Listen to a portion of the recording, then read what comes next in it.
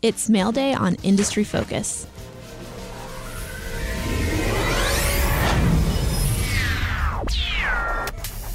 Hello everyone, welcome to Industry Focus Financials Edition. This is Gabby LaPera in the studio, and I have John Maxfield joining me on the phone. This week we are doing mail questions that we've received from various listeners. We are going to do about 4, and we may get to bank earnings, we may not. I hope we do. So let's just dive right into it. The first question we got is from Rob Waters. Why are stocks delisted? And originally that was why are stocks delisted from the Dow, but we decided to do why are stocks delisted from the S&P, just because it's a better, broad index than the Dow.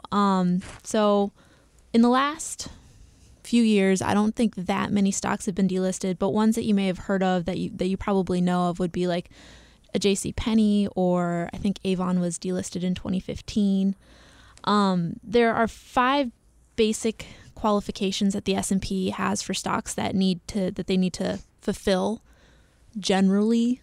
We'll get to some of the exceptions in a bit, in order to stay within the index. The first is that the S&P is a large cap index, and they generally want companies to be above $5.3 billion in order to stay on there. And that's $5.3 billion in market cap. And just to reiterate Gabby's point, it's like, that saying in the Pirates of the Caribbean movie. I can't remember which pirate it was. He was like, "Oh, this is more guidelines as opposed to hard and fast rules." And so each of these things that we'll go through, each of these 5 components that Gabby talked about, or that we're going to talk about, and she noted, all of these are just guidelines as opposed to hard and fast rules. Yeah, absolutely. Generally, the exceptions come when the market is not doing great, and if they were to strictly adhere to all of the guidelines, then there wouldn't be anyone in the S&P, and that would not be great for the S&P, right? So, there's a little bit of flexibility here.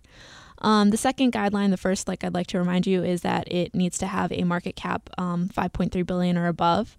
The second is liquidity. So the stocks need to have traded a minimum of 250,000 shares over a 6-month period leading up to the evaluation. I think that the example that we were talking about earlier, John, was Berkshire Hathaway, which is a great company, right? People know about it. It's really stable. But for the longest time, it was not in the S&P 500 because shares were so expensive that people couldn't afford to trade them easily. Yeah, it's one of those really ironic things, right? When you think of our biggest and best large cap companies in the world, or in the United States at least, certainly Berkshire Hathaway is at the top of that, right? But the problem is that its shares for all of these years, or not all of these years, but for multiple years, traded above $100,000 per share. And it wasn't until 2010 when Berkshire purchased Burlington Northern Santa Fe, the railroad, that they did a stock split that then created a second category of shares that then trade for much, much less. And then that is what has made it possible for your individual investors to buy and sell it, which boosted its volume, which then made it, which qualified for inclusion on the S&P 500. And another thing that all the companies on the S&P have in common is that they must be domiciled in the U.S., and they define this in various ways, right? So they have to file a 10K, and then they say that you have to have a plurality of revenue and assets that are based in the U.S., or your headquarters must be in the U.S. Do you want to expand a little bit on why they have it that way?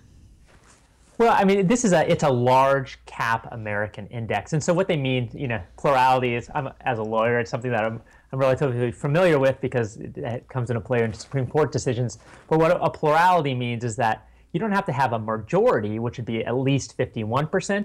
But if you have, say, assets in 5 different countries, and say 30 or 40% of your assets are in the United States, and then whatever that would be, 15% in each of the other ones, a plurality means the largest of the group. So because it's a large cap index that's based in the United States, they want, at least of all the company or all the countries that you're exposed to, they want the largest share to be in the United States. Right. And this has something to do with avoiding tax laws and stuff like that too. So some people will register their companies in, say, Hong Kong or Ireland because taxes are less, and it gets complicated. But in general, that's what they want. They want the companies to basically be based in the United States. The stocks to stay in the S&P, they have to be listed on the NASDAQ or the Dow. And they must also have a corporate governance structure consistent with U.S. companies. So you fill in the blanks there. Yeah, I have no idea what that means. What does that mean? Like Enron, or does that mean like Berkshire Hathaway? You know what I mean? It seems like the continuum there is probably pretty broad. I think the point they're trying to make is that they want you to follow the same accounting guidelines, and they want you to abide by at least the same content or concept of how you should be operating ethically. Right, just like a general and something that's like written down so that people can look at it, as opposed to like shadowy backdoor dealings. I think that's what they're trying to get at with that last one. Okay, so far we've covered large cap index, liquidity, domicile. The company must have a public float of at least 50% of their stock. Do you want to expound on that? Yeah, so when a company goes public, let's say Goldman Sachs is an example. When it went public in, I think it was 1999, they don't list 100% of the company, right? They'll list like, I can't remember what it was with the Goldman Sachs, but it was a pretty small percentage, maybe 5%, 10%, something like that. The rest of that 90%, whatever that remainder is non-floated stock, right? So it's not traded on the active exchange. Well, the S&P 500 wants companies that have at least 50% of that's floated. Now, like Goldman Sachs in their situation, that float has increased over time as their partners that were partners at the time of the IPO have sold out their positions and retired and diversified their assets and stuff like that. But just the idea is that, look, you want these to be public companies that are highly liquid, and in order for those things to kind of come into play, you need a large float. Right, and that kind of ties into a little bit into the last one, which is financial viability. So this is probably the most common reason for stocks to get delisted, is that there's something fundamentally wrong with them. I think one of the latest stocks to be delisted was Peabody Energy, and you saw that their credit rating just got bumped and bumped and bumped again, all downward. So it's just, they have to have positive earnings over the last 4 quarters, and they have to have good credit ratings. They just have to seem like a fundamentally sound business in general, right? Yeah, exactly. This is a general rule, right? I mean, like you want like viable. You don't want the S&P 500 full of these companies that don't make any money, right? I mean, like what would that say about an index that's supposed to track the large cap sector of the United States, our biggest and best companies, right? But again, the way the S&P, the methodology, lays it out, says you got to have positive earnings over the past 4 quarters. Well, if you went back to the financial crisis, right, and you were a stickler on that, well, the S&P 500 would be like the S&P 5. You know what I mean? So it's like, you don't want to be like, you don't want to push it so far that it would defeat the whole purpose of the thing. But as a general rule, what they're just getting at here is that they want good companies that adequately represent what America's biggest and best companies, for lack of a better term, represent. Right. And I'm going to say that in general, I haven't ever seen the S&P delist a company and someone say, oh, that was vindictive. It always is kind of like, yeah, they kind of saw that coming. You know what I mean? Yeah, that's exactly right. It's like JCPenney's, right? A few years ago. I mean, it's like going down. The S&P 500 like finally realized, like, okay, fine. You know what I mean? Like, we got to get rid of these guys. I mean, it's getting pretty ugly here. Oh, and fun fact, when someone gets delisted, someone else can come on. That's exactly right, because it's got to stay at 500. Exactly. You can't have 501. That would be absurd. I mean, you could, but you'd kind of have to change the name, Yeah. So tied into this is another question that we got, which is what determines a company's share price? So a lot of the things that we actually mentioned as factors in whether or not a company can stay listed in the S&P also contribute to share price. This is how I see it. Share price is ultimately going to be reflective of a company's internal fundamentals as well as what the market as a whole thinks of the company's chance of success in the context of the global economy. It's kind of a lot, but do you want to break that down a little bit? No, go for it. No, it's all you, John. It's all you. You got it. I'll take that. Yeah, and you think about what we're seeing right now, right? So we're on the back end of a really, really long bull market, right? Where at the beginning of this, stocks, it didn't matter if you were P&G, which is an excellent company, right? Coca-Cola, which is an excellent company, Walmart, Amazon, or you were a 3D printer. It didn't matter what you were. all stocks were hit in 2008 and 2009, right? And then out of that, you saw stock prices of certain companies, come back up much more quickly. And those were your solid companies that were improving much more quickly. And then as this, everything gained momentum, then you had those more speculative stocks really start to pick up because people are feeling more optimistic about things. They're thinking that everything's turning around the corner. We're 3-4 years into a bull market, and it's at that point where everybody wants to start pouring their money in, right? Which is kind of ironic, you know what I mean? But yeah, so you have both, that underlying market stuff that's going on, and now we have the concerns in China. We have the low oil prices and all, ISIS and whatever else, you know what I mean, is going on in the economy. And then so you have those things that are bringing it down now. But then, as to Gabby's point, you also have, and this is one of the things that we really preach at the Motley Fool, ultimately it all comes down to the fundamentals of any company, because a really good company will survive through a full cycle, whether it's good or bad or whatever it is. Right. There's some companies that are down right now just because the market in general is down, but it doesn't necessarily mean that they're a bad market. Heck, Berkshire Hathaway is down right now.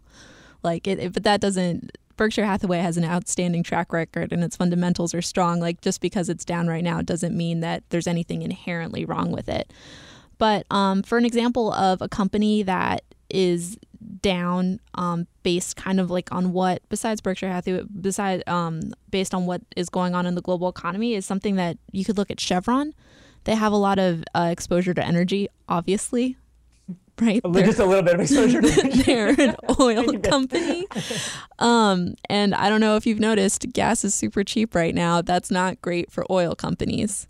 It's not, but let me tell you something, and Gabby and I talked about this beforehand.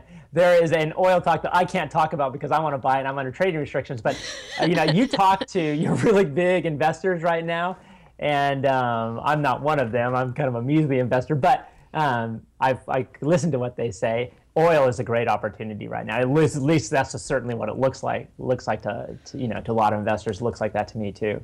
Yeah. And then kind of on the opposite side of the spectrum, you have a company that is probably, it's a pretty solid company, but there's some internal stuff that's going on right now that it makes it look a lot less valuable than you might think it would be. And Chipotle is a great example of that. With the E. coli scare that's going on right now, there's nothing really technically wrong with Chipotle's fundamentals. If they can't get this E. coli thing under control, we'll see. But that should be a short-term hindrance to them. I don't think that there's anything generally wrong with that company. But the shares are a lot lower than what you would expect, and they have been historically. Yeah, I mean, they're a lot lower. I mean, they peaked up well above $700, and they're down into the $450, $460 range right now. So they're way down. Yeah, that's so cheap. That's it's nothing so for cheap. Me at all. Yeah, it makes me shed a few tears. And full disclosure, I've been buying some Chipotle too.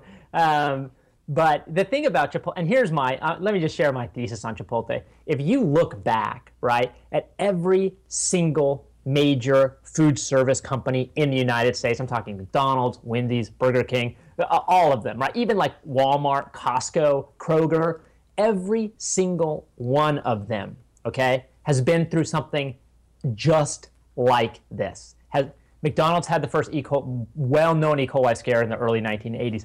Jack in the Box had one in 1993 where, and this is horrible, but it's important to keep all this in context. 4 people died because of the E. coli situation at Jack in the Box in 1993, but yet its stock, after things went, the market was pounded and it went through all the lawsuits and all that kind of stuff, its stock went into return multiple thousands of percent since then. So you have to look at these things and you have to ask yourself, based on history, is this a temporary thing or is this something that brings companies down? And in my analysis of it, this is a temporary thing. At least that's what history tells me. Yeah, I'm with you on that one. So the other kind of aspect to share prices is, so we covered the global economy, we covered internal things. Sometimes share prices are higher than the book value of the company because people see enormous room for growth. And we're really talking tech stocks here. That's something that happens a lot with them. So for example, Amazon right now, we looked it up this morning. Its PE was 462 this morning, correct? Yeah, I think that's what we saw. I mean, that's a pretty big PE. That's huge. That's so much. Like what's a typical one for a bank? Like 18 or something? Yeah, I think the S&P 500, I think the average PE ratio on the S&P 500 right now is like 20 or 21. Right. And of course, like things vary by industry, but 462 is high regardless of what industry you're in. But a lot of people see a lot of potential in Amazon, so they're willing to pay a premium for those stocks despite there not being like the present, perhaps, value for them. Right. And just to clarify one thing, it's not so much that the stocks, their market capitalization are higher than their book value. It's really what we're talking about here is you're on a continuum in terms of what you're paying for a stock. And what your PE ratio tells you, this is the way you can kind of think about it. If your PE ratio is 20, that means you're paying $20 for every $1 of current earnings in that company, right? So if your PE ratio is 5, then you're paying $5 for every single dollar. So the higher the PE ratio, the more speculative the stock. And in Amazon's case, right, Amazon isn't, it's not like Amazon is a speculative company, right? I mean, we were talking about this before. I mean, like, Gabby, you buy on Amazon, I'm sure all the time. I buy on Amazon all the time. The issue with Amazon is that their success and their growth and their revenue is not reflected in their bottom line, because what Bezos does, and Bezos has got to be, I mean, like, on the short list of best CEOs in the country, and this is one of the reasons, is that he is taking all of that money they're earning and he's recycling that back into growth. And that's why it's not hitting the bottom line, and that's why their PE ratio is so high. Yeah. But yes, you're absolutely right. Sorry, I kind of like transitioned into the next thing without acknowledging the fact that you're super right on that. Did I put you to sleep? No. No, I was actually thinking of another tech stock, which kind of highlights the risk, perhaps, would be the right word, which is GoPro. When it first went public, its PE was insane. Shares are super expensive, and I have it pulled up on my screen right now. They're currently trading at $11.13 a share, and their PE is 9.12. So that's one of the things that you do sometimes see with these companies with these huge PE values, or with that seem to have be a little bit, in terms of stock price, overvalued. Is that sometimes they do go down. That is a danger with these. Yeah, and the other thing that I think that's a great example. I'm glad you brought their PE ratio up, because what that also shows us is that, you know, in a case like GoPro versus an Amazon, there is much more going on behind the PE ratio. So yes, the PE ratio is a good entry to get an idea of what's going on, but then you really got to look at, you know, what's beyond that. You know, in Amazon's case, it's cash flow. In GoPro's case, it's probably, you know, I would say how I would couch that is that their problem is that they are over-reliant on a single type of product that they're selling. Yeah, I'm actually looking at their 5-year chart right now for GoPro, and it looks like on June 26, 2015, their PE was 78.17, just to give you an idea of how much that has plummeted between the 2 points, you know. Yeah. I'm glad I did not own those to that share. That would be rough. Although that would be just my luck to own that one, you know? Yeah. So I guess kind of to sum this up is that at the end of the day, share prices are going to go down because more people are selling than buying, and they're going to go up because more people are buying than selling. That's ultimately the nugget of truth to share prices. But the reasons behind those people either buying or selling are going to vary depending on the global economy, what's going on with the company itself, and yeah, that's basically it. Yeah. Yeah. I agree 100%. Yeah, it's more people buying than selling, or selling than buying. Okay, so let's move on to our next question, which is from Levi Waddell of South Dakota. He asks a lot of good questions, guys, and I'm really impressed. I don't know if you know this, but I used to teach, so I love it when people ask really good questions, because sometimes you're standing up at the front of the classroom and you're like, I don't even know if anyone's paying attention. No one's asking any questions. You ask them questions, and I don't know. Sometimes engagement is hard, especially when you teach at 8 a.m. on a Monday morning at a university. And you know what the best part about Levi is? He's from South Dakota, and you know what's in South Dakota? Mount Rushmore, which is awesome because it's like our Sphinx. You know what I mean? It's like our pyramid. It's like the thing that, let's say humans are not around in whatever it is, 20,000 years, there will be Mount Rushmore. And then there'll be like aliens like, well, what is this thing? You know, what were these people doing? Does this look like what they looked like? You know? So yeah, South Dakota, awesome, Levi. Love it. That's hilarious. I actually lived in Nebraska for a couple years, and I never made it to South Dakota, and I regret that immensely now because I don't know when I'll be back. Oh, I regret that for you. Anyway, Levi asked, what's your take on peer-to-peer lending? He says, I'm returning 11% on the platform of Lending Club, but I'm down around 40% on the stock. Would you talk about peer-to-peer lending and what hurdles/regulations are needed to clear before these companies can do well? Do you want to give just a basic description of what peer-to-peer lending, which we're probably just going to call P2P?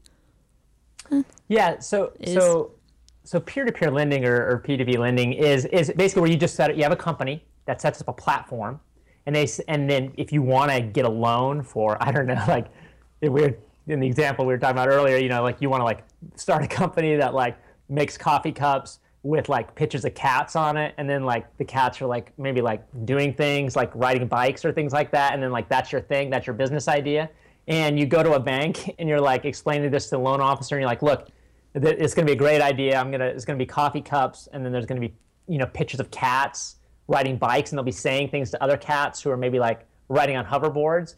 And then the bank is like, well, I don't know. That doesn't seem like a very viable business model to me. So then you'd be like, well, I still need capital, so where am I going to go get it? So then you could go to one of these marketplaces, and you could put your idea on the marketplace, and then, you know, people on the other side of that, you know, like you and me, we have maybe a few extra $1,000 that we're looking to invest, and we want to diversify away from stocks or real estate or whatever your thing is.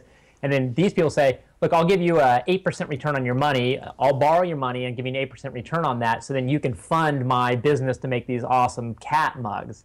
And so that's what peer-to-peer lending is. It's me, a guy with a little extra money, going onto this platform and loaning it to, say, you know, Joe Schmo, who wants to start this business with, you know, making cat mugs, which I'm sure is going to be awesome and profitable, but yeah, the banks don't realize that potential. Right, and people use this for all sorts of things besides starting small businesses. They use it to fund.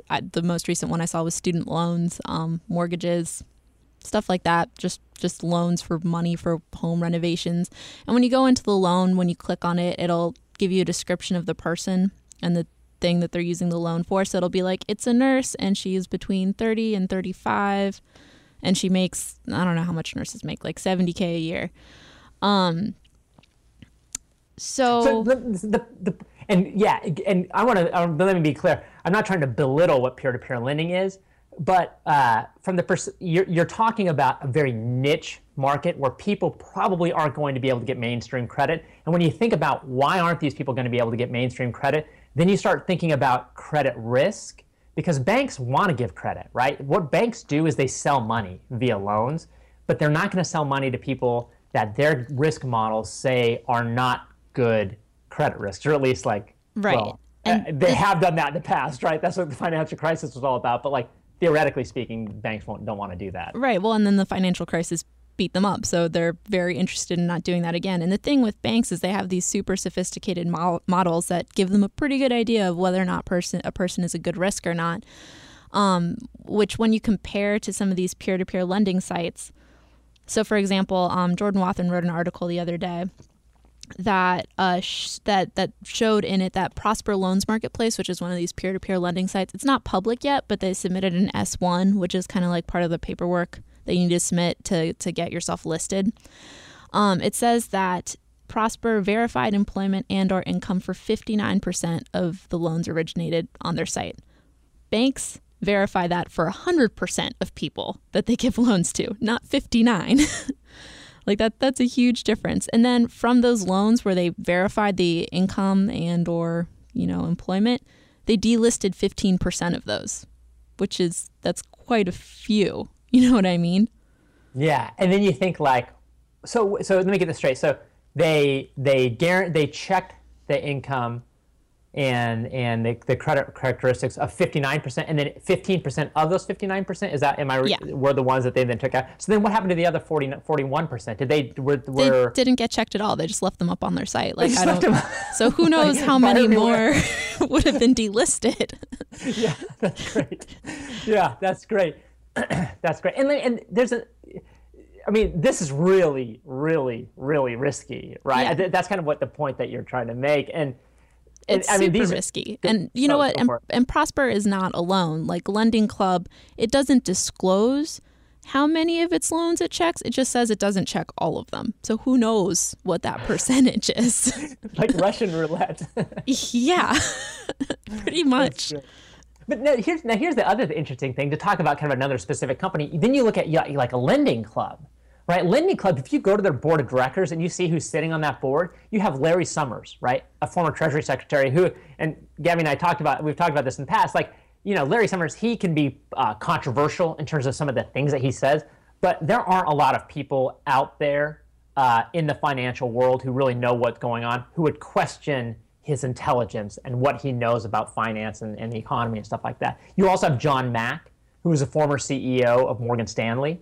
You also have Mary Meeker, who's a partner at Kleiner Perkins. So these are not like, Lending Club in particular is not some like fly-by-night company. I mean, these are established people who know what they're doing. But they're evolving towards a different business model than the I'm lending to John Maxfield is lending to Joe Schmo. They're evolving to where they will originate small business loans and then syndicate those to like a whole bunch of community banks who don't otherwise have exposure out of their local markets. Yeah, and I could actually totally see that working.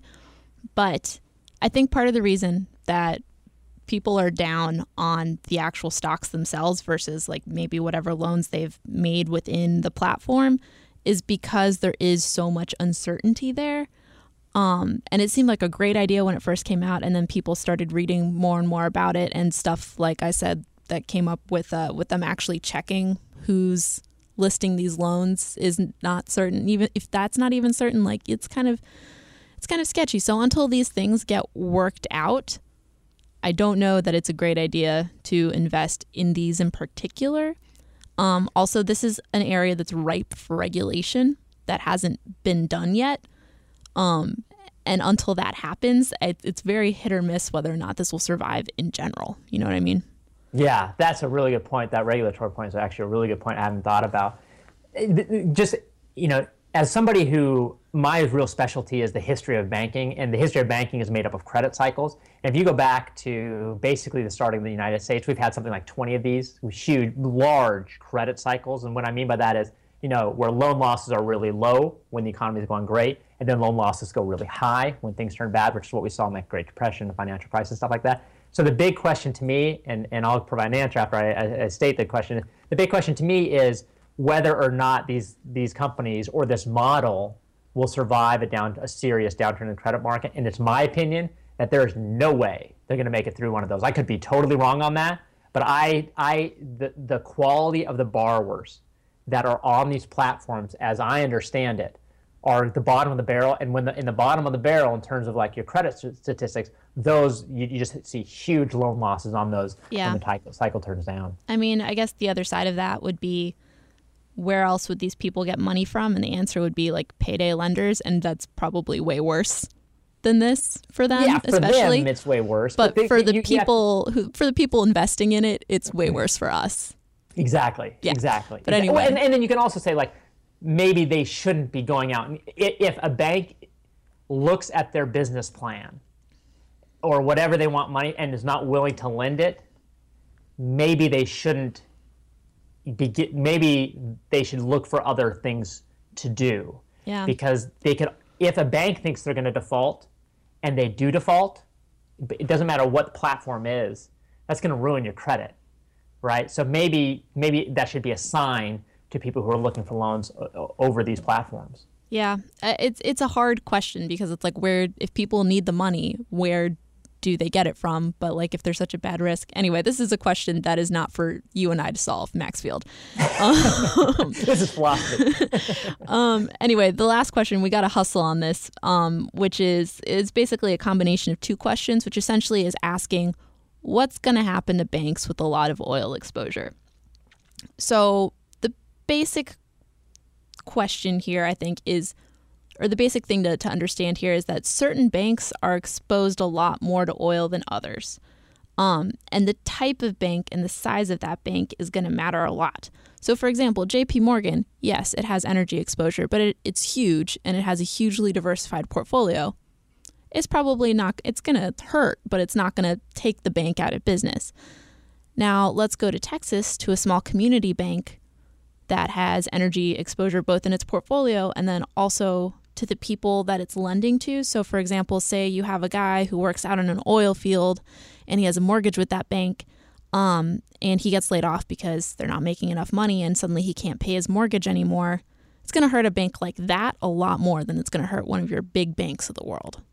Yeah. I mean, if you listen to the conference calls of the big banks, I mean, you're talking like 1% of their portfolios of their loan portfolios are energy related. And in those portfolios, a lot of these banks are marking those down. They're taking reserves on those, assuming that oil stays at $30 a barrel. So they're being pretty aggressive about it. But the big point, and this is exactly what Gabby's saying, is that it's the banks that have a large amount of exposure, relative to their overall loan portfolio, to either the energy market or other markets that would be impacted by that, like real estate markets in Texas, things like that. And let me just give you just a quick example of like how bad it can get. In the 1970s, we had a couple oil crises, and then in the 1980s, so that caused oil prices to shoot way up. And then 1980s, oil prices fell just as fast. When they fell that fast, basically every single major bank in Texas failed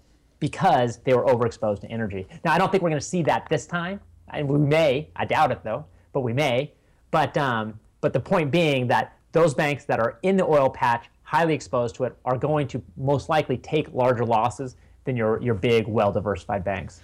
Yeah. Something that I've actually been seeing in a lot of 10Qs this quarter is banks will, where they normally wouldn't have said anything at all, devote at least 2 or 3 sentences explaining what their exposure to the energy industry is and what they have done in terms of reserves for that. Obviously, like I said, some banks are super duper exposed. I think the bank that I've seen the most, I can't remember which one it was, but I think it was Cullen/Frost, maybe. Was it around, I can't remember, it's something like 80% of its portfolio was energy related in some way, shape, or form. Oh, I don't know who that is. I can't remember who it was. I read a lot of articles every day since I'm also an editor, so it's lost somewhere in the haze of editing. But it's just like, that's a massive exposure. Like that, and it was a fairly small bank, as I recall. So like they're probably in a lot of trouble. And as I recall, they raised their reserves quite a bit. But I don't know. But here's the thing, Gabby. Like, let's say that you look at that bank, right? And you look back 30 years or 40 years, and they've made it through all these other cycles. There may be a very good possibility that they know exactly what they're doing going into this thing, and they know exactly what they're doing to get out of it. So it's a very, very, very fact-specific situation. That's but there are true. instances, like Cullen/Frost has been around, I can't remember, like for over 100 years, and they're an oil patch bank, and they've made it through a whole bunch of different crises. So, it seems to me that they know how to get through these things, you know what I mean? Whereas maybe a bank that's newer, that hasn't been through all this stuff that's facing the oil patch, your confidence in them probably should not be very high. Right. So I think ultimately what we're saying to our 2 listeners who both asked about this is, 1, it depends on the bank, right? It depends on the size. It depends where it is. It depends on what its portfolio looks like. 2, it depends on what the bank is doing. And 3, it depends on the bank's history. So it's just the same as any other company that we look at The Motley Fool, where we're looking at its fundamentals and we're looking at its history. And although that's never a guarantee that a company is going to pull through and succeed, it's certainly a good indicator of whether or not it's gonna be okay. I think that's it for me. We are running low on time. Do you have anything else you want to say, Mr. Maxfield? That's it for me. Let me just throw in one sentence on bank earnings. Banks are going in the right direction. Some of them are going there slower than others, but they're all moving in the right direction. And we will definitely cover that in a little bit more depth next week. because we are ultimately a financial show, and it's just everything's gotten a little bit messed up by the blizzard here in DC. I was super excited to leave my house on like Thursday of last week. That's how bad it was. Like it was just, I was trapped for 5 days. Your igloo? Yeah. Oh my God.